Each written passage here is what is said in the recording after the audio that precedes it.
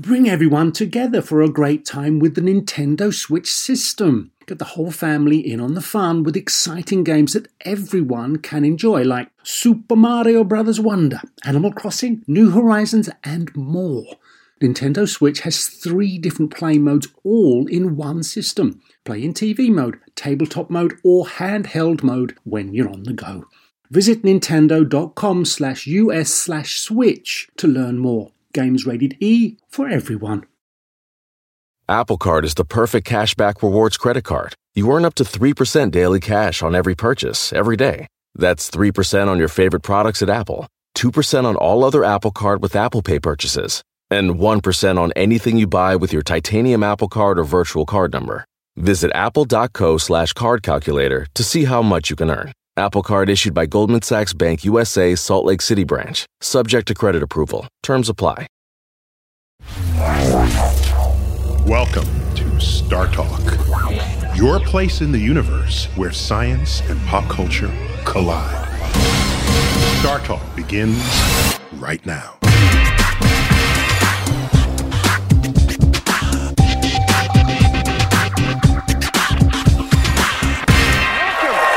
To the Hall of the Universe. I'm your host, Neil deGrasse Tyson, your personal astrophysicist. And tonight, we're featuring my interview with comedian Bill Maher. We talked about everything under the sun, from aliens to religion to what it is to be politically correct. So, let's do this.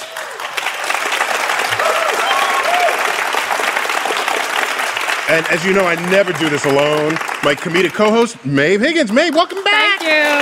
And I've got Allison Bagnitz with us, professor of political science at Shippensburg University in Pennsylvania. And you research the effect of media on American politics. I do. Yep, that's my area. You're the right person for this show because we've got my interview with Bill Maher. And at his best, he criticizes the state of society. So I had to ask him, where did that path to comedy start? So let's check it out. Oh, I could always be a class clown. I always knew what I was going to be. People said, what, are you a comedian? And you said, frankly, yes. When I took physics there was literally a course at Cornell, physics for poets. Mm-hmm. And I remember speed of light, c, right? Nice, the lowercase c. Right. If a man is traveling at 3/5 c on his wedding night, how disappointed will his wife be? Because length shrinks as we approach the speed of light, right? Yes, so this is true. So there's a joke. There's a joke in there. So you knew you were going to be a comedian your whole life? I really did. I was very young when I thought this is my destiny, and I, of course, was too shy and not confident enough to ever even say it to anybody because I thought they would just laugh at me, which, of course, they did when I finally had to say it. At me, not with me, at you. Yes. So when you look to find humor, of course, you're famous for reaching into politics, but I'm just wondering, might science be a place that you could reach for some of your humor going forward? That's why we have you on. Okay. So you can make fun of me. That's right. You're here at my studio. You did my show tonight. No, I mean, you bring humor into it, which is great. Well, I think the universe is hilarious, and I get a lot of, timing cues from you guys. I mean, you guys are just pros at it. And so, I mean, you are somewhat of a natural at that. You really are. But my advantage is if I'm giving a lecture and any of my humor fails, they're still learning something. Right. I mean, you're totally... I'm way better off than you guys are. You're a professor. You're totally playing with the house money. Yeah. Any laugh you get is gravy. It's bonus. You're not expected to get any. It's bonus laugh. It's not like being a comedian where they're looking for you to do that. Right. Yeah. Right. But I think it's great. You still go on the road and you still do your thing. I'll be in Cleveland tomorrow. Because I hate to say it, but there's nothing sadder than someone who I knew was a sharp stand-up comedian. Then they do movies and TV, and then they try to go back on the stage, and it's not there. It's not. They miss something. It's a muscle. The muscle. I mean, you have to work at it all the time, and you have to enjoy it. I mean, I enjoy it a lot. And you got to feel the risk of not getting your audience. I mean, that's part of the challenge when you're standing up in front of her. I mean, that's not much of a challenge anymore. When people ask me about stand-up and they say it's so hard, I always tell them the truth, which is that it's hard at the beginning. It's painful at the beginning, and the beginning can last years. Plus, anyone who comes to you is a fan of yours today. Of course. Yeah, I mean, anyone who pays money, right, and good money. Yeah, it's good money. Yeah, it's good theater money. Yeah. Theater money, you know. Of course, they are absolutely wanting me to do what I want to do for them. Yes, that's why there it's such a love fest. Is because there's a specific thing I can do for them, and they want me to do it. It makes me want to do it, and that's true of any performer, anybody. And it's very rare in any field of show business where they quit. Very few people have ever walked away. Greta Garbo, Cary Grant, done. Everybody else hangs on as long as they can, even at the expense of their dignity. They would rather do reality TV, I'm in the jungle, get me out show, whatever show it is. They would rather be humiliated than not be famous, not stay in the game. But back to what we were saying, of course, there's nothing that makes people want to put their guard down and listen to something like humor, whether it's politics or science. Or anything, right. Anything. So, Maeve, humor opens doors. Yeah, I think it does. That's why there's the famous joke, knock, knock. Opens all kinds of doors. Who's there? But yeah, I think because it's surprising. Often humor is surprising. So you're like, I wasn't expecting that. And it's in those moments that you're open to like learning something else. So, Allison, I mean, there's humor, then there's political humor, which I think is a little riskier because it's one of those never talk politics or religion, right. And the best comedians live in both of those spheres. Yeah, like because if somebody's preaching at me, I just shut down. Sure. You know, if I feel like somebody is just like telling me the way, but if somebody makes me laugh, then I like pretty much believe anything they tell me. So I've been invited often to these shows, and some of them it's just an easy date because we're here in New York City, and Colbert tapes here, and The Daily Show is here. So I got the sense that they were bringing me in so that they have a lifeline to science, something to anchor what might otherwise be the hot air of politics. You don't think it was just a bit of eye candy? No. So I have a clip from my recent appearance on Bill Maher's Real Time, and you get a sense of how he's bringing my science into his shtick. Let's check it out. Neil deGrasse Tyson, how are you, my friend? All right. Look at you. You always have one of your... You always have one of your science-y ties. I never know when I need to reference it in conversation. Right, exactly. That's Actually, that's good for me because I can see it. Now, that's Saturn, right? So 4 of our giant planets have rings, but this is likely Saturn. Now, I watched your show Cosmos over and over. I love that show. Well, thank you. And thank you. You referred to Saturn on that show as the crown jewel of our solar system. Because it's beautiful. If you've ever seen No, Saturn... I just wanted you to give me credit for remembering that. Oh, thank you. You not only get credit for remembering, if you've ever seen Saturn through a telescope, it is jaw-dropping. Really? And it can transform your life, as it did mine. Why? Saturn through a telescope. It's a planet with a ring and other moons orbiting around it. Okay. I'm just saying. Okay. All right. Easy there. All right. We're not all nerds. Okay. All right. I'm just saying. We don't all look for the telescope and then orgasm about it. Okay. So, but speaking of that, it just means you've never seen it through a telescope. That's evidence. But even if I had, you wouldn't be speaking that way. It wouldn't even if you had. No. I am certain. Thus is the power of the universe on the soul. So, Allison, let me ask you. You get political pundits on, and they're going to argue about something they don't agree with. Right. Or agree on. So, is there a role of objectively true science in the political discourse? Absolutely. Of course there is. The problem... Well, we'd like there to be a role, but is there a role? There is. I think that the problem right now is that we have sort of siloed ourselves, and we talk just to people who think like us, and we reaffirm our own beliefs, and that feeds on our confirmation biases. And so I love that. But it's true. I love doing that. And it's so much easier. It's easier, and it's more relaxing. Yeah. You don't have to think too much. And like you feel so right. You really do. You really, really do. With your shoulders, too. You just Yeah, feel do so right. like a shimmy thing. Yeah. Right. Yeah, exactly. But that leads to a problem because then you have one group of people who believe something about science and a different group of people who believe something different about science. And so we have a hard time, I think, we have a rejection of truth right now and a rejection of fact. And that's difficult. And so You're telling me I'm failing at my job. I am absolutely not telling you that you're failing. So how do you think science should infuse that dialogue? Because if people, of course you'd expect people to have different political views, but when they also take political views of a scientific fact Right. and then choose sides, do you have insights from your research that could inform me and my colleagues how we can better show that science is true whether or not you believe in it? Yes. And I joke about this. It's like you can't just pick the science that you want. You can't say, I gained a few pounds last week, I want to repeal the law of gravity. Right. You can't do that. That's exactly right. No, that's exactly right. And I think that another thing that we've done is kind of this false equivalency of opinion. You know, everyone's entitled to their own opinion. That's what we like to say. And now there's so many platforms out there where you can get your opinion out. And so when you do and somebody likes it, then it's a good thing and you know that you're right. And if somebody disagrees with you, then they are wrong. And what you've done is you've kind of moved everybody into separate camps. Polarized. Exactly. Them. And so I think we need an asterisk system with opinion. And so if we were to get into a debate about funding for science, then you and I would come to this debate with facts and it would be an interesting and informed debate.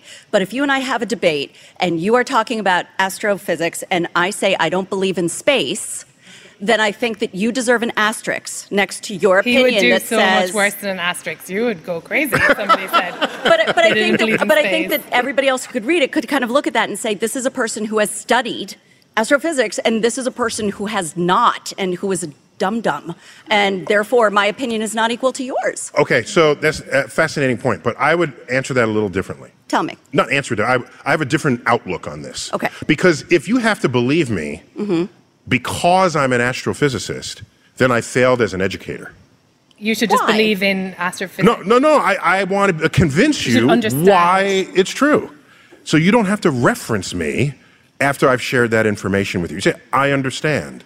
Now you move on and you can tell others. But don't you think that if you're looking at two opinions, that we should be able to weigh where those opinions are coming from? That we should be able just to gauge a tiny little bit. Little bit. Just a smidge. Just a smidge, maybe. Because this is what you've spent your life doing. You clearly know more about this than someone who says there is no space. Right. So can't we just sort Or of someone say, who says the earth is flat. Exactly. Right. Right. They're still out there. And don't you want us to also be able Us? to use that in a... Wait. I just talked about flat earthers and you said us? Whoops. I mean, sure, it's round. But it's great to be able to pull out a name in an argument. Do you know what I mean? To be like, well, Carl Sagan said, boom.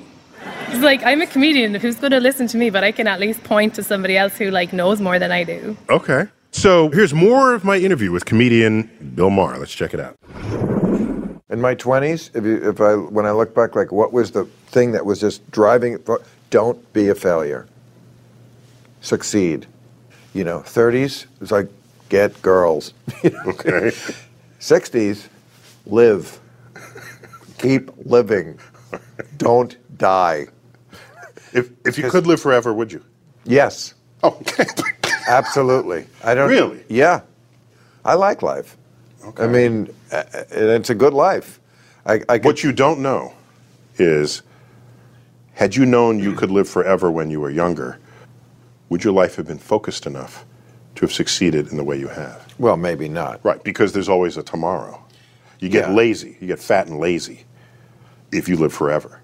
Maybe knowing that you're going to die gives focus to your life. What I would want to know is, if I live forever, at some point would I get bored of the things that I have yet to get bored with? Like if I was 800, would I be like, man, I've been doing this crossword puzzle for 748 years and I'm just over it. It was good for that amount of time. Or sex, would I be like, yeah, boy, I never thought I'd get tired of this, but 1,000 years and I'm ready to.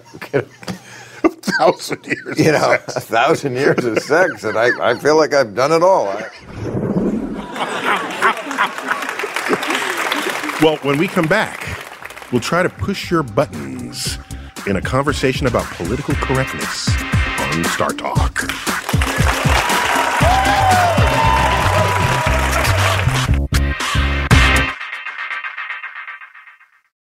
Whether you're a family vacation traveler, business tripper, or long weekend adventurer, Choice Hotels has a stay for any you. And that's good, because there are a lot of me's. Choice Hotels has over 7,400 locations and 22 brands, including Comfort Hotels, Radisson Hotels, and Cambria Hotels. Get the best value for your money when you book with Choice Hotels. Cambria Hotels feature locally inspired hotel bars with specialty cocktails and downtown locations in the center of it all. Hey, that's me. Radisson Hotels have flexible workspaces to get the most of your business travel and on-site restaurants.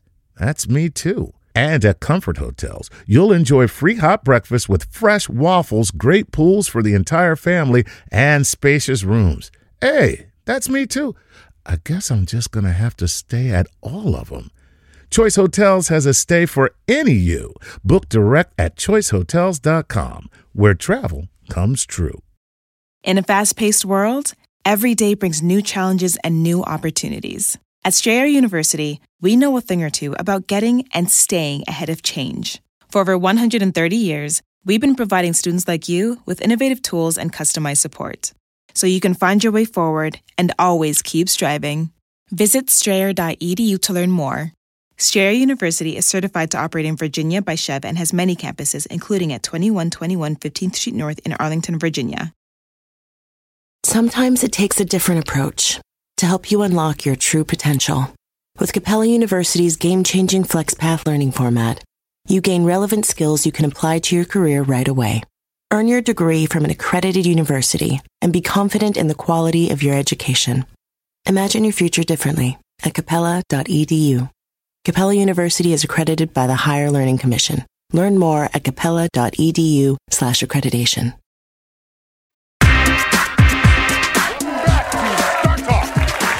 We're featuring my interview with Bill Maher, the comedian and political commentator, and he's made his career out of offending people. So today, there's a rising tide of political correctness everywhere, especially on college campuses. And I had to ask him about it. Just what is up with this political correctness? Let's check it out. How do you track this wave of political correctness I now see on campuses? And so it's more than I've ever seen it before. It's worse than ever, and it's humiliating to me because I did a show called Politically Incorrect. Yes. In 1993. I was trying to drive a stake through this beast's heart and obviously failed miserably. The internet certainly did not help because of the anonymity. But you know, I'm always on liberals about this. I think liberals got extremely lazy. People get disinvited from universities. They don't understand what free speech is. Right. The First Amendment should be to liberals what the Second Amendment is to conservatives. It should be what they prize the most. But they only want to hear, especially on campuses where it is the worst, what is their approved view on any particular subject. And any view that is not that view is either a nut job or a crazy person or Right. whatever else. And they're like beyond sensitive. I mean, you can't wear a Pocahontas Halloween costume because that would offend Indians, and this one and this, and it's just a Halloween costume. I mean, they have no idea how to lighten up. I mean, I get it here in my studio audience. I mean, I heard it. That was you begin a joke. People react. They pre-react. They pre-react. There used to be a phrase, knee-jerk liberal. That's what it meant. You're knee-jerks before you even think. And this happens all the time. There's been so many comedians, among them Jerry Seinfeld, whose act is so clean it whitens teeth. It's true. Who will not do campuses anymore because nothing's funny. Nothing's funny, and that's not sensitive. That's not. It's like you can't laugh.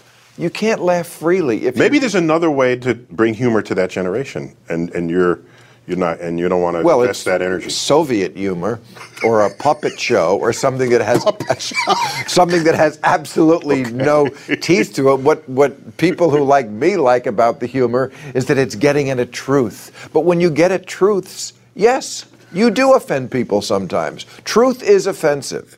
But it's also, for me, what my bond with my audience has been. They'll boo me 1 second, but they'll love me the next because I did tell the truth.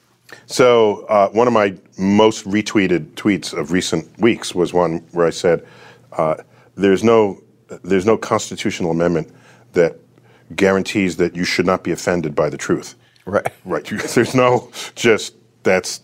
But people used to just be offended and they would move on with their lives. Mm-hmm. They didn't feel the need to stop their life, interrupt it, try to make the person stop me, go away forever. Mm-hmm. It's not enough just to remonstrate, just to register your disapproval. They have to go away forever. Yeah, I see things that offend me all the time. I turn the page. Mm-hmm. Next, I turn the channel. Whatever. I don't feel the need to stop my life about it. So, should Bill Maher have the right to offend, or should I have the right to not be offended? We got to bring people in to help out that question. And who do I have here? I got Greg Lukianoff. Welcome to Star Talk. Thanks so much. Greg. You're a trained attorney, and you've dedicated your career to try to get college campuses to just lighten up. But not as a lawyer. You're president of FIRE. Mm-hmm. But give me, what's the acronym? Foundation for Individual Rights in Education. Okay. You stretched that acronym a little bit, but we'll give it to you. All right. Reach for it. So what do you do? Well, I defend free speech and due process on college campuses. And I've been doing it since 2001. But it's only been the last couple of years that we've really seen what Bill Maher was talking about the idea of students becoming suddenly much more sensitive. That hasn't been the case for most of my career. But I did notice it maybe 3 or 4 years ago when there was this big push to get people like Bill Maher disinvited. So somebody invites them who likes his brand of humor. Right. And then that word gets out. And then some other community on that campus disinvites him, has the power to disinvite him. Right. And you can't stand that. That's actually, we actually thought it was a joke for a long time. And I do think actually some of it does come from a response to more diverse campuses. But it mostly is a bad response from mid to upper level administrators saying, if people are going to get offended at each other and talk across lines of differences and feelings are going to get hurt, why don't we just shut that down? Okay, so campus is not making it illegal. They're just disinviting you. Oh, yeah. So why don't you leave them alone? It's their own campus. Because we think it was reaching the point when because it wasn't just they were disinviting people who were coming to speak at commencement. They were disinviting speakers that people could just choose not to go to. And if you reach a point where campuses can't have to play it incredibly safe with who they invite, what's the point of having a marketplace of ideas in the first place? So, Maeve, are there jokes you avoid depending on your audience? Would you just say, here's I'm going to feed him everything I got? I'd probably I'm kind of careful not to hurt people with my comedy, I feel like it's interesting what Bill Maher said about the Pocahontas costume, because that was my character for and then he said, because Irish people look so much like Pocahontas, Yeah, I know. It's a spitting image. Colors of the wind. First thought. But I think there's a difference, the way I look at it. If I'm not sure about a joke and if I feel is this worth it, then I am am I punching up or am I punching down? Mm-hmm. And so I feel like Bill Maher also talks about speaking truth to power, but usually the powerful are above you. But I would say in the case of Pocahontas costume, that's Native Americans who've had a really rough time. Oh, so they're punching down. That's punching down. So that's where I, just as a writer and performer, that's my own kind of limit. Oh, cool. Yeah, that's how I figure it out. That's nicely thought out. Is there some joke that will not work now that you're going to have to really wait a few years before it lands? Yeah, I can tell you a joke right now, and happened. Okay, so basically, and maybe, and then and it turned out it was my father the whole time.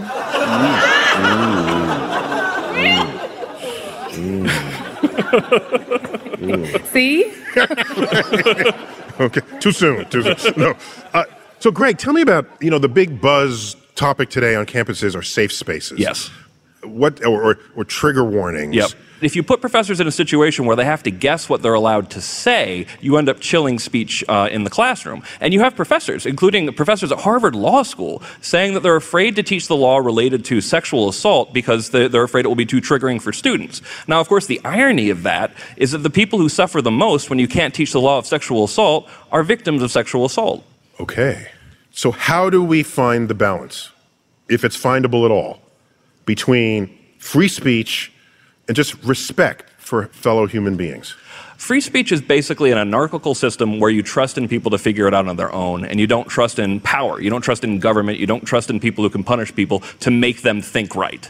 But the most frustrating thing about the national discussion of trigger warnings, and particularly safe spaces, is that basically there are 4 or 5 different things that people mean when they say safe spaces. Okay. And if you support them, you go with the version that is just like, well, I just want to have a group of friends that all like each other. And when people are critical of them, they're saying, well, the situations when students are saying, this whole university is my safe space, and I don't want Bill Maher speaking here. So they're talking past each other most of the time on this. Okay, so vocabulary is not uniformly defined. We're having a crisis of vocabulary. Okay. We had that issue with Pluto, all right? So don't get me started there. So Greg, just thanks for coming in this segment and just putting some legal expertise on what we were trying to get across here. Thanks so much for having me. So up next, we'll try to answer your question. Could your political affiliation be biological? On Star Talk. We're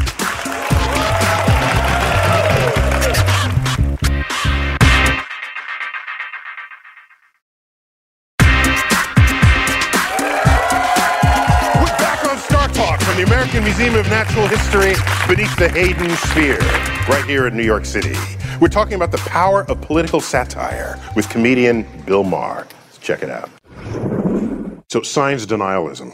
Let's go there for briefly. Yeah. I looked carefully to see whether the denialism, perhaps in different subjects, but whether it existed for liberals. And I came up with a list. There's the New Age remedy movement has to reject some mainstream science for that to happen. The anti-GMO movement is rejecting some mainstream science for that to happen. The anti-vax movement is rejecting. So these are centered or lean left. Okay. Yes, lean liberal. And I would agree with you on that. But again, perspective is important and size matters. From my way of thinking, the most important issue, and this is of all the issues, is climate. Mm-hmm. Because without that, if we don't fix that, there are no other issues. Right. Okay. So if there is one side, and it's broken down, it's very politicized. One side thinks climate change is real, and one side doesn't. Everything else is second place to that. That's all I was saying. Okay. So just to be fair to you and your I mean, as critical as you are of the right, and as associated with the left as everyone in the right makes you, you are still critical of the left when the left needs it, when they be smacked in the head. I'm the one on the left who's critical of the left. Right, yeah, the left otherwise doesn't criticize more itself. More than anybody else. Right. Everybody else just panders. Yes, so all I was trying to get at was, if you look carefully, there's plenty of science denialism in the left, a community that likes to think it does not deny science. So, Allison, do you agree with that? Sure. I mean, I think that there's room for ignorance on both sides of the ideological spectrum. But I think that Maher is right, that there is more denial on the right because there are more beliefs there that give alternate explanations for things that are scientifically proven. And a lot of those are rooted in religion, and a lot of those are rooted in kind of some old school beliefs. But sure, there definitely is some science denial on the left as well. So how would you characterize that distinction between science denialism on the left and right? Because I gave a list of things. Right. Crystal healers. I don't know any of them that are conservative, okay? But the crystals have power, and they want to be healed by them. Yes. This is denying science. Yes, it is. I think that the way that the folks in the drum circle would frame it is that this is an alternate belief in something that is greater than us. And so it's essentially the same as the folks on the right who believe that, dinosaurs roamed the earth 6,000 years ago. We all occupy the same reality.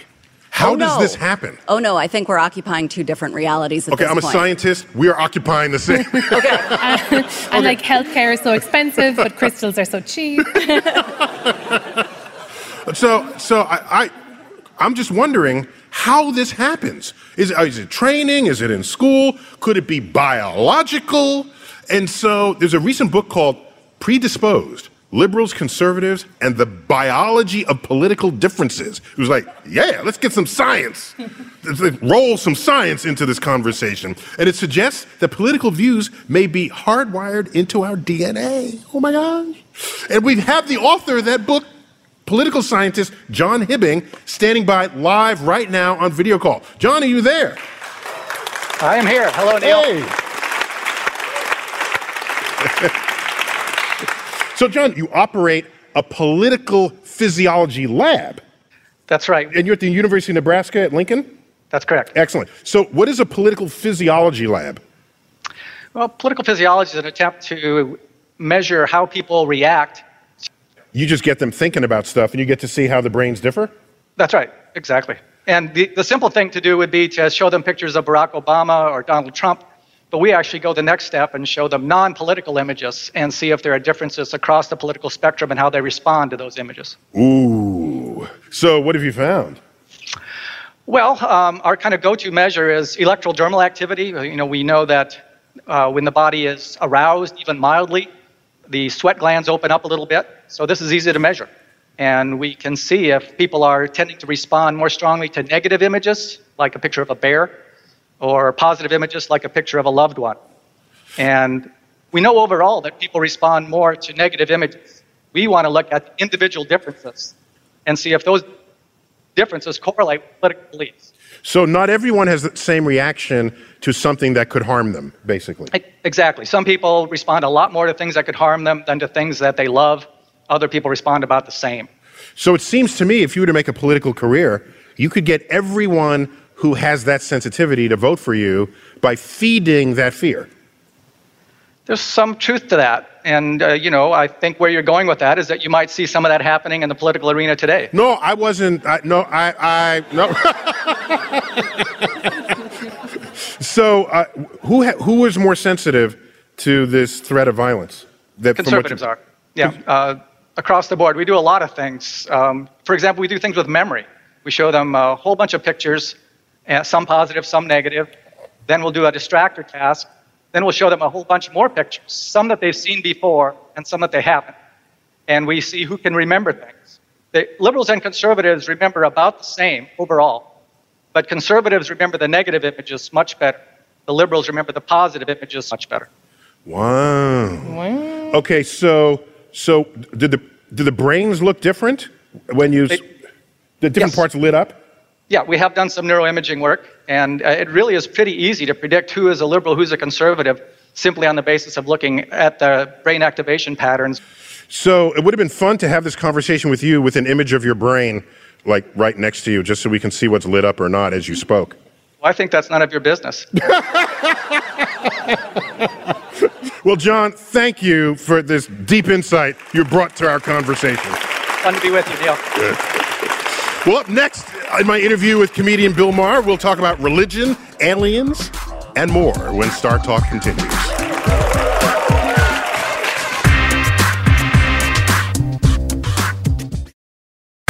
In a fast-paced world, every day brings new challenges and new opportunities. At Strayer University, we know a thing or two about getting and staying ahead of change. For over 130 years, we've been providing students like you with innovative tools and customized support, so you can find your way forward and always keep striving. Visit strayer.edu to learn more. Strayer University is certified to operate in Virginia by Chev and has many campuses, including at 2121 15th Street North in Arlington, Virginia. At Capella University, you'll get support from people who care about your success. From before you enroll to after you graduate, pursue your goals knowing help is available when you need it. Imagine your future differently at capella.edu. Planning an international trip and want to learn the language of your destination? Then check out the language learning program Rosetta Stone on desktop or as an app. Rosetta Stone is designed to immerse you in the language you're learning. Plus, the True Accent feature even gives you feedback on your pronunciation. Don't put off learning that language. There's no better time than right now to get started. For a very limited time, listeners can get Rosetta Stone's lifetime membership for 50% off. That's 50% off unlimited access to 25 language courses for the rest of your life. Redeem your 50% off at rosettastone.com today.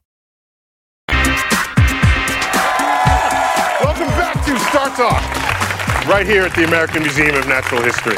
We're talking about satire and the state of society with comedian Bill Maher. And he offered his thoughts about aliens.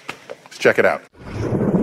I don't think it's at all unscientific to think it's possible that there is alien life, life on other planets, or even life here. They could be here. There's nothing unscientific about that. I joked that maybe they have landed, but they landed in San Diego during Comic-Con. Nobody noticed. Wrong time to be visited by aliens. I mean, we don't know that. And Hillary wants to open up Area 51. Yeah, I said, let her do it. Go ahead. People say, well, there's secrets. Could the government? I think, if we've been visited by aliens, I don't think it's the kind of secret the government can successfully keep. That's all. Unless the aliens want to keep it a secret.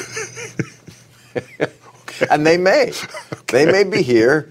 You know that there's a whole group of people who think, there's that guy Alex Jones. Trump goes on his show. He's one of these right-wing nuts. And he believes that there are lizard people among us. The Queen of England is one. George Bush was one. They are actually lizards. They take human form, but if you sometimes catch them, when their guard is down, you see the lizard. I mean, this is the whole thing. I interviewed this guy for Religulous. It didn't make it into the movie, but yeah, I saw the movie. I don't remember. He did. No, it was not in the movie, but that's a theory that people have. And Trump goes on this guy's show and calls him amazing. So huge. So, Allison, are some demographic groups in America more susceptible to conspiracy theories than others? I think so, because the root of a conspiracy theory is that you don't trust something. You don't trust the government, or you don't trust the media who are telling you this. See, I always thought of it differently. I thought it's people who don't understand how data works. See, the role of data in drawing a conclusion. Sure. But it didn't occur to me to think that they don't know how to trust. Well, think about it this way. For the last 40 years, particularly conservatives have been sort of banging this drum that the government is corrupt and untrustworthy, that the media are biased and untrustworthy, and that academics are left-leaning and thus untrustworthy. And so after you yell this for 40 years, people tend to believe it. And as a result of that, when these institutions come forward and say, here's some truth, the response is, I don't trust you. And that's where conspiracies and that leaves them open to have whatever the hell thought they want. That's exactly right. So Bill Maher is also known for his 2008 film Religulous. And in it, he examines and challenges people's closely held religious beliefs. But he's a devout atheist. Can I say that? So I asked him how his atheism and his critique of religion impacts his comedy. So check it out. One kind of atheism is, I'm not religious. Another kind is, let's rid the world of religion. These are two kind of different levels of militancy within the movement. So where would you put yourself on that spectrum? I only love to make fun of it. If you make fun of it enough, the problem will take care of itself. And by the way, in your film, Religulous, you were trying to give people their time on camera. Yeah, absolutely. And I did, right. Yeah, I mean, you don't have to make fun of it. It makes fun of itself. Just point the camera and ask the question. They will do it for you. When I pitched the movie, I said, religion is the side of a comedic barn. If I can't hit it in this movie, I am going to get out of the business. And it is. I mean, there's nothing easier to make fun of. Ask Noah. I'll give you a chance to critique me, okay? Critique you. I'm on record for putting a little distance between myself and the atheist movement. And the atheist movement is like, there's some ire in there. Oh, and what? So my point is, here's why. I do things that people who would label me as an atheist would not expect me to do. And as a result, end up saying, I thought you were an atheist. Like what? And as long as that continues, if I say I'm an atheist, that comes with a whole portfolio of what people think I am or what I would say or what I would believe, not all of which is true. So I say, so find some other word for me. Do you believe in a talking snake? Then you're on our team. Okay. I have this argument. Is that the threshold? Yes, I have this argument. Is that the quiz? I have this argument. The one-question quiz. People all the time also. Are you an atheist or agnostic? Yeah. I'm like, okay. To me, it's just semantics. It's So I don't know what you're talking about when you say you do things that are... So, for example, I had a friend of mine go on the space shuttle ready to fix the Hubble telescope. On my Facebook page, I said, good luck to the space shuttle and Godspeed. Oh, I use that phrase all the time. People came in and said, I thought you were an atheist. Yeah. Why are you using that? They jumped all over me. It's like, back the off. And this gets back to what we were saying a little while ago about lazy liberals. Instead of attacking the real enemies, what they like to do is find a little piece that's not quite clean enough. It's pretty clean. It's almost pure, but it's a lot easier to polish that up and ignore the giant pile of over at the other side of the room. So, yeah, you're on our team. That's all I care about. Allison, can or should comedians make fun of religion? Religion is a sacred thing that our country is founded on the freedom of expression of religion. Mm-hmm. It's kind of a cultural point of respect that's implicit in what we call civilized America. So now you have comedians just trampling the rose garden there. So what's going on? Well, that's what comedy is supposed to do. Comedy is supposed to sort of point at sacred cows and take them down a bit. I must take notes. Okay, so this is what comedy is supposed to do. But in addition to that, our country was founded on religious freedom, which has to include not being religious at all. And so I think that making fun of religion is not only fair, but I think well within our history of approaching religion. So Maeve, do you have religion jokes? It's funny, I feel like I can make fun of, I grew up Catholic, so I feel like I can make fun of Catholic rituals, right, but I wouldn't feel as comfortable making fun of somebody else's. So we live in a country now where the fraction of people who do not associate with a religion is growing. Mm-hmm. Allison, the last I saw 23% and rising. Yep, that and sounds about right. This is people who may be spiritual but not affiliated with a formal religion, and that would include agnostics, where no one is telling them what they should believe out of some revealed truth in a document. So that's a trend line. Do you see that continuing? I do, and then I also see folks who are religious really embracing that in a strong way too. And so this kind of leads back to that bifurcation that we're seeing sort of writ large, the polarization. You're saying the religious community is a little fearsome then? That they would lose adherence to this growing demographic? The information, the data is showing that churches are losing membership. And so they're trying hard to keep those members in line and keep them in their flock. And that makes sense because they need a flock in order to be a church. Maybe churches should do more pranks on their congregations. That could be cool. It's a really good idea. Yeah, they should do more. You heard it here first. Like when you're kneeling and then you go to sit, but the priest will pull the chair away. Yeah, just a good idea. Simple physical comedy could bring people back. Well, up next, I try to explain the Big Bang to Bill Maher when Star Talk continues.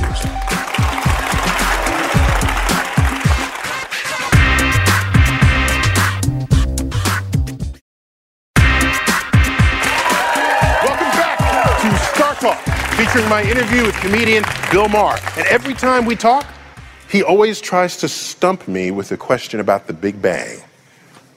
This was no exception. Check it out. So tell me again how the universe fits inside of a little marble. Well, it doesn't do that today, but it did that nearly 14 billion years ago. Right. Yeah. Wink, wink.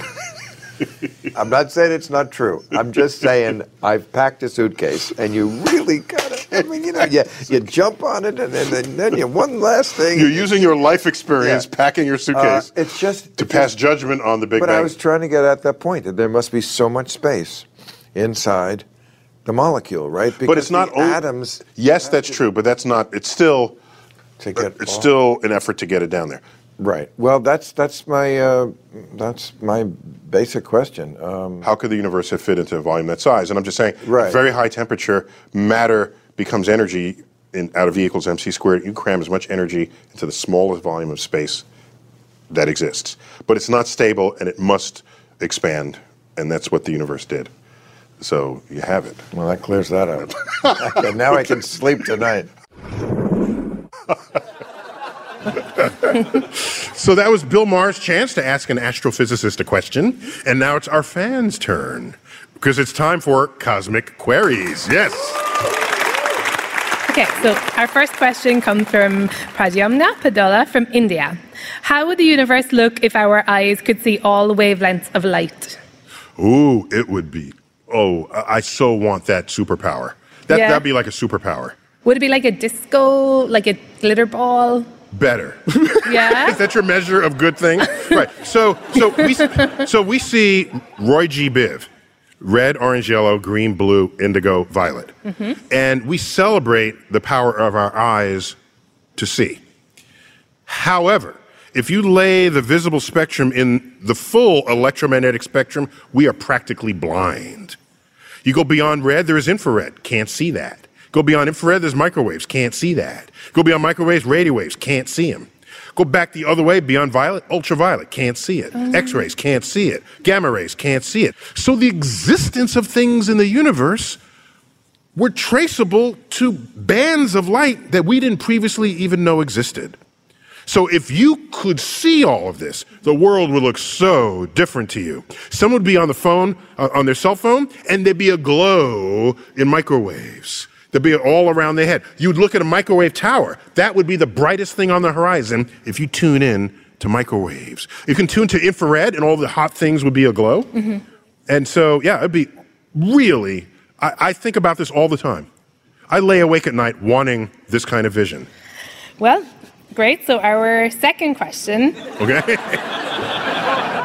If everything in the world has a beginning, so there's a beginning of the beginning of the beginning of the beginning of the universe? I never said everything had a beginning. Oh, sorry, dude. No, that's an assumption. If you can assume that's the case, then you're stuck asking questions like that. I don't assume anything. Maybe the universe always was. I'm perfectly happy thinking that that's a possibility that I could then research. Mm-hmm. But the moment you start asserting what you think the universe should be, should have been, will be, in the absence of data, there's assumptions that feel good to you that you then implant on the universe. Mm-hmm. So we've been talking about the role of comedy in shaping politics, featuring my interview with comedian Bill Maher. Let's check it out. You're old enough, we're ish the same age. Right. So we remember Apollo and all of this. Sure. That was an era. Right. Today, you got any reflections? Well, it's a shame we don't really have one. Yeah, okay. You know, I mean, it's become privatized. I mean, that's where space exploration has moved. I don't know what NASA is doing. That's one of the problems. Do they even send the space shuttle? They're certain they've got a mission statement that they're fulfilling, but it doesn't get out there. I mean, listening to you actually is what convinced me. You know, we should probably be exploring space. Really? I convinced you? Yes, I think you did, because, you know, you make the good point that it may not be an immediate result you get from it, but that's the way science works. Sometimes you can't foresee what the benefit is going to be. Right. I wouldn't spend the whole kitty on it, right. But I think there is a place for it. I also think I'm honored to have influenced your views. Yes, because you're strongly absolutely. viewed. You have strong views. They're so strong. No one. It's not imaginable that someone can come in and. Well, that's not true at all. Well, no, in the sense that I know you're a deep thinker about a lot of issues. But if you're a thinker, then you're willing to change your views. Of course. But if you're a deep thinker, especially when I have to think of something you haven't thought of. Well, exactly. And that's a challenge. And I'm always happy when someone does that. That's great. It's a I great used to be feeling. friends with Timothy Leary. He once said to me, "My favorite 3 words in the English language are I don't know, because every time I say it, I learn something." That's as it needs be. And then I said, "Pass the joint."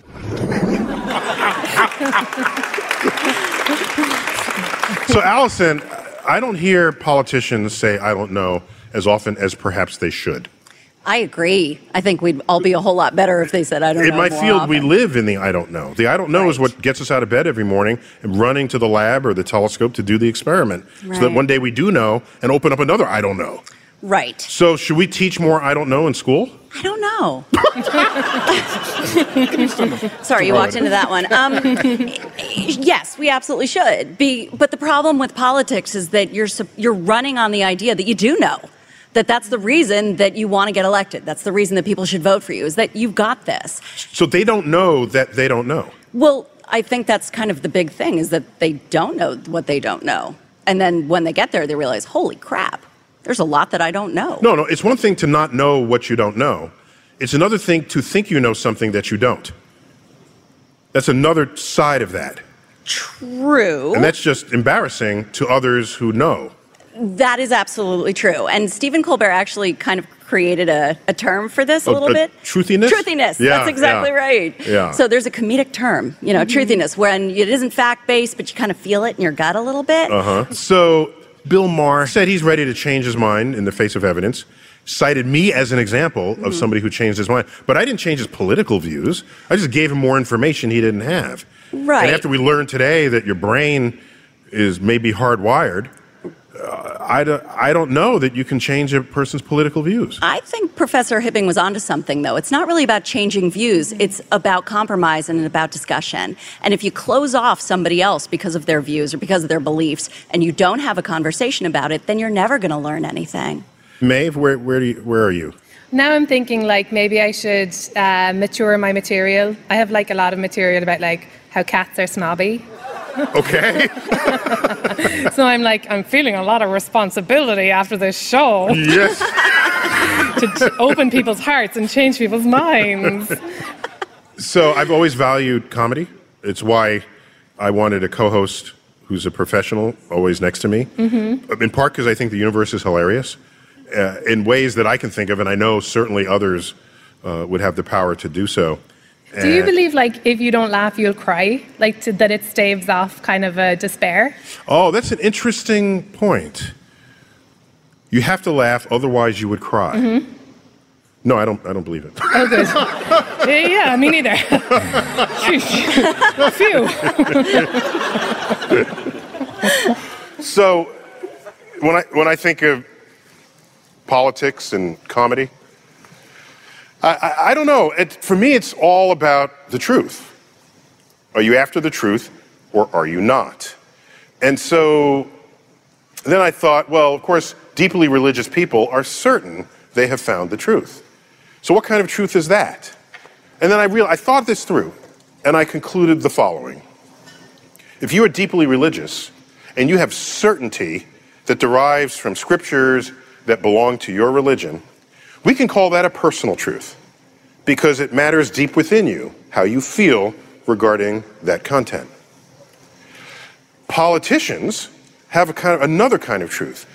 It turns out a politician can create a truth simply by repeating information we have learned through psychology experiments. So you can have a political truth that is only true because it got repeated. Then you have objective truths. These are established by experiment, by observation. And my great frustration in our modern times is how many political conversations unfold with people who think they have the truth, but in fact don't. And the more we recognize what an objective truth is versus a political truth versus a personal truth, the more we can get the job done passing legislation that affects us all based on objective truths, and then you go home and have your personal truth of whatever kind you want. You can go to the bar and have whatever political truth you'd like. That's the kind of world I want to live in, because I see that from the cosmic perspective. You've been watching Star Talk. Thanks to my guests, Allison, May, to Bill Maher, I bid you to keep looking up.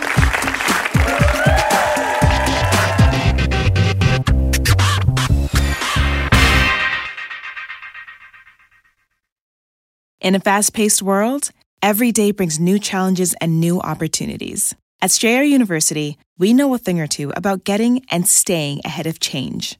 For over 130 years, we've been providing students like you with innovative tools and customized support, so you can find your way forward and always keep striving. Visit strayer.edu to learn more. Strayer University is certified to operate in Virginia by Chev and has many campuses, including at 2121 15th Street North in Arlington, Virginia. Sometimes it takes a different approach to help you unlock your true potential. With Capella University's game-changing FlexPath learning format, you gain relevant skills you can apply to your career right away. Earn your degree from an accredited university and be confident in the quality of your education. Imagine your future differently at capella.edu. Capella University is accredited by the Higher Learning Commission. Learn more at capella.edu/accreditation.